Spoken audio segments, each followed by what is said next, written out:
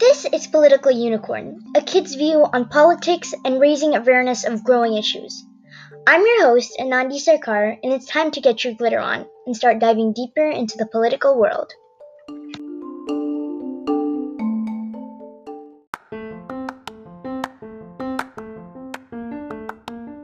Hello everyone!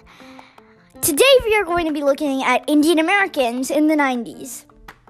And specifically, we're going to be interviewing Shayan Deb. He lives in Washington, D.C., and he grew up in the 90s as an Indian American. Be excited to learn a lot more about my experience as an Indian American and what it was like battling cultural differences and much more as an Indian American in the 90s.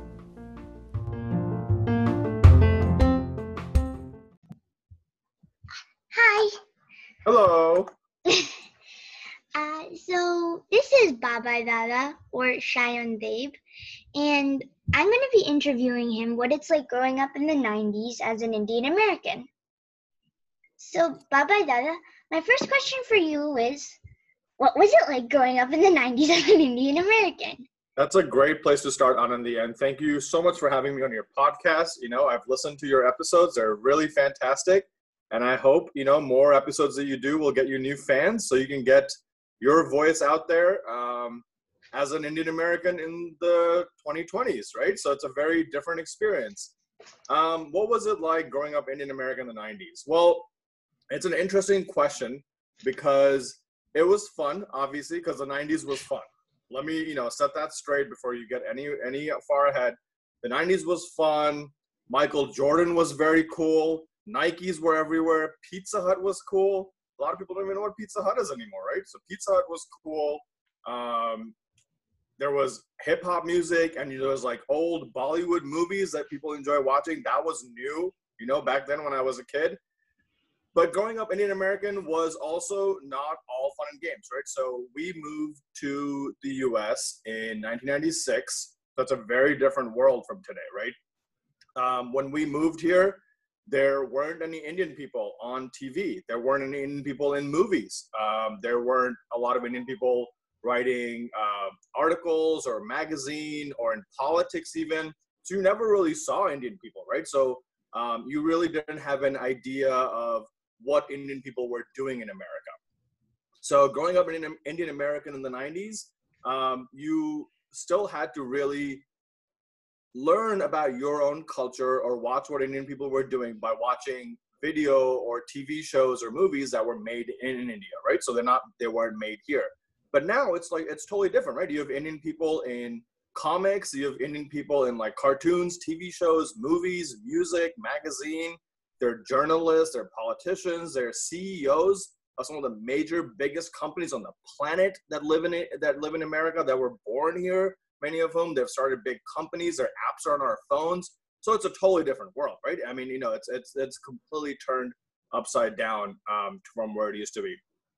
But growing up Indian American in the 90s was also still fun, because a lot of people that you got to meet that were Indian, they had also recently moved here. So you could share that experience with them. So, it's just like anything else, right? There's good and bad in everything, but it's definitely interesting to reflect back on it because you missed like the simple things, right? So there wasn't any, even any easy way to watch cricket on TV, and now it's everywhere. Like it's super easy to watch it. It was even hard to watch soccer on TV back in the 90s, and now it's on everything. You can't even escape it anymore. So times have certainly changed for the better, and I think because Indian Americans are more visible in the media and a lot of other places, it not only provides kids like you as, role models or examples to see how Indians live in America, but it also helps people who've lived here to understand it's like, oh, so Indian people write books, Indian people do music, they're on TV, they're comedians, they can play sports. There's all kinds of things that Indian people can do, right? So just like everybody else, everyone's capable of doing everything else. So my second question for you is, what do you love most about being Indian American? There are many things I love being an Indian American. The most thing is probably that, I can claim that I'm part of two different cultures both of which are enormous. They're huge cultures, right? Indian culture is enormous. There is over 1.5 billion of us. That's not a small number. That is a big, big, big number. And so having that many people who identify as Indian creates a very multifaceted, a very large, vibrant, it sounds like an Indian party. That's what Indian culture feels like. It's loud, there's lots of colors, there's lots of people are talking over each other, there's delicious food, as you're familiar from all the parties that we've been to. American culture is not that dissimilar. It's the same thing. There are people from all over the world here. It's huge. It's bombastic is the word I would use, right? The party, it's loud, there's lots of colors, there's lots of feeling. So it's pretty similar. So in a way, I love how both America and Indian culture combine and borrow things and, lend things of different cultures and create their own kind of identity. And it doesn't hurt that we are two of the world's largest democracies. And that is a big deal, right? So we present an example to all over the world, Americans and Indians, saying that, yeah, you can have people from all over the world. You can disagree on things. You can have people from a million different viewpoints, but you can still have a free country where people are able to pursue their passions, right? Take a vacation with their family without having to worry about what they're doing. So lots of different things are possible. Yeah. For me, my favorite thing about being Indian American is you kind of have a secret language. I always fight with my mom in public in Bengali, so nobody knows what we're saying. Exactly. And on that note, describe what people's reaction is when they find out you can speak Bengali. Well, there's two reactions. One reaction is if I'm talking to people my age, or even younger than me, people your age, they want to hear me say a swear word in Bengali.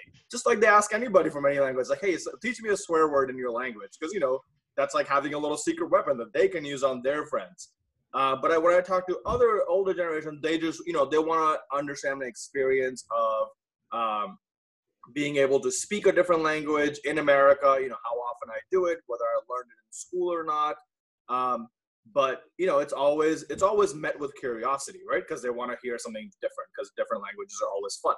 So that's really been my experience in talking to or telling people that I know to speak Bangla in the United States.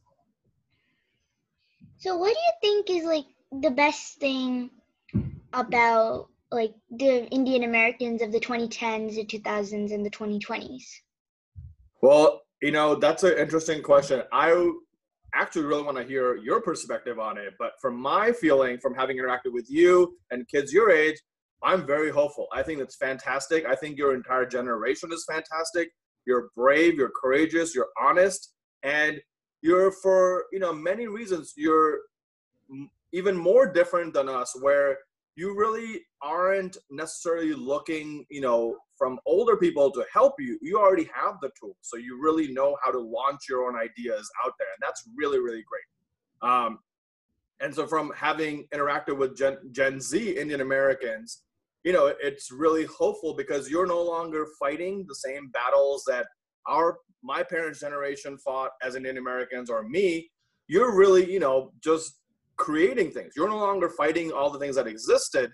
You're just showing the world what Indian Americans can do in America without having to be like, oh, the same, you're not dealing with the same old battles. You're just creating your own thing. Like, for example, you have a podcast on Spotify, right? A lot of Indian American kids, even when I was a young kid, would have never thought that this would be a possibility, right? So I think it's really cool. And it shows how brave your generation is. But I would love to know what your perspective is, since you've, met with lots of Indian American kids in your generation in different parts of the country. What's your big takeaway from that? I kind of think that we definitely have a lot more Indian Americans in like television and stuff like that. But when you're really little, a lot of kids, they don't understand diversity. Like, they might tell you, like, ew, that's weird food or whatnot. But as you get older, like entering 3rd grade, 4th grade, 5th grade, you kind of get less of that experience, because now people are more used to that experience. And when they're younger, they don't understand how that can be offensive or mean. But when you're older, it just becomes normal, because there's so many people who are Indian American. Mm-hmm. And I think, Anandi, that's the funny thing. Before I moved to the United States, we moved inside India also. And we also lived in Bahrain when I was a young kid, and that's a little country in the Persian Gulf, but there's lots of Indian people there. Kids, when they're young, they're just scared of things or unsure of things that are, not something that they're used to. It doesn't mean that they, like want to be mean to you, or they, don't care. It's just because you're young, you just don't know enough about other people's things. So I think, it's kind of cool that because there are more Indian American kids now, you can teach people about our culture, because it is a very old and big culture, right? There's people in India who love wearing Nike sneakers and, listening to Kanye West just as much as they enjoy doing things that are super Indian that people here may have no idea about. They're big Shah Rukh Khan fans and they don't wear Nike sneakers, right? So that's how big the world is, where, you can have all these kinds of different types of interests. So can you kind of compare how the 90s India was and 90s USA was different? Sure. It was different in the sense that, there was certainly, India was, really kind of finding its own footing. It was finding its own sort of character. It was finding who it wanted to be, right? So your parents, my parents, are very young in the 90s, right? They're very, very young in the 90s. And I'm sure they will remember too that America had already sort of ascended, if you will, right? So in the 90s, America was on the absolute top of the mountain. There was nothing bigger in the playing field besides America, because they had all the coolest things, right? They had Bugs Bunny, they had Michael Jordan, like they had hip hop, like there were all these cool things, pizza, McDonald's, like all these things were exported all over the world. That was, truly American, very classic. So it had already become a cultural kind of phenomenon. Whereas in India, we had Coca-Cola return to India in the early 90s for the, after a long time that it wasn't allowed to be sold in India. So India was still, kind of like, it was a mixture, right? It was still trying to find its footing. It was trying to incorporate more Western cultural items into it. So it was definitely a cultural shock, moving from India to here, because it was just very different, right? The world, it was just a very different world over here. What would you like the next generation of Indian Americans to know, like my sister? That she doesn't have to be an engineer, a scientist, or a lawyer. She could be an artist. She could be a musician. She could be an athlete, like Indians do excellent, as you know. Indians are very, very good with anything analytical. We are really great at computer science. We do lots of engineering, lots of science related stuff. All of your friends back in Boston area, their parents, a lot of them work in labs because, Indians make great scientists. But Indians are also great comedians. They're funny. They can make people laugh. Your parents, my parents, they all do theater. So Indians are good on stage too.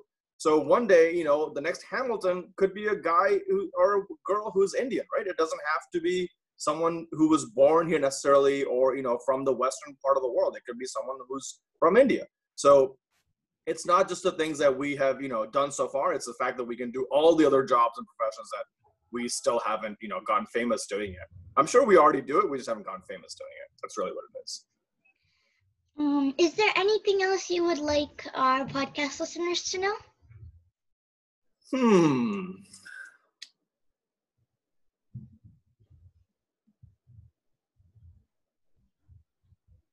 Trying to think.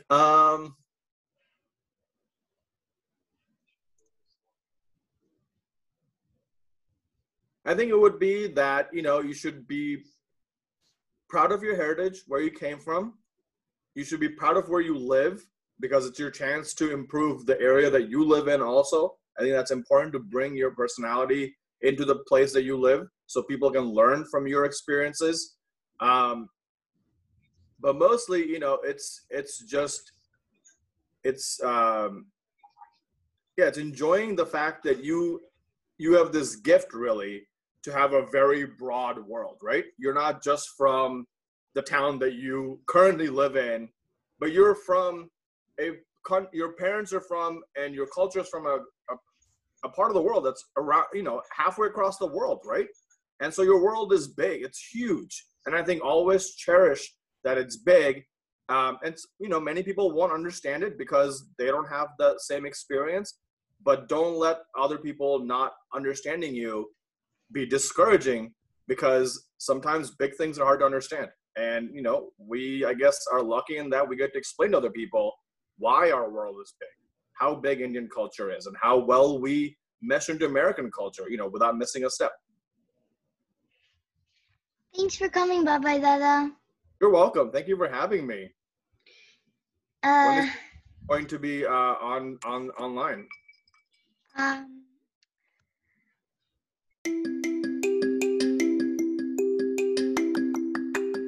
Thanks for listening to Political Unicorn. As a favor to me, please share and subscribe, and make sure to rate and review. Also, tune in next time for an episode of how women have influenced politics over the years. We'll be talking about women like Abigail Adams, Eliza Hamilton, and many other people. Bye! And again, thanks for listening to Political Unicorn.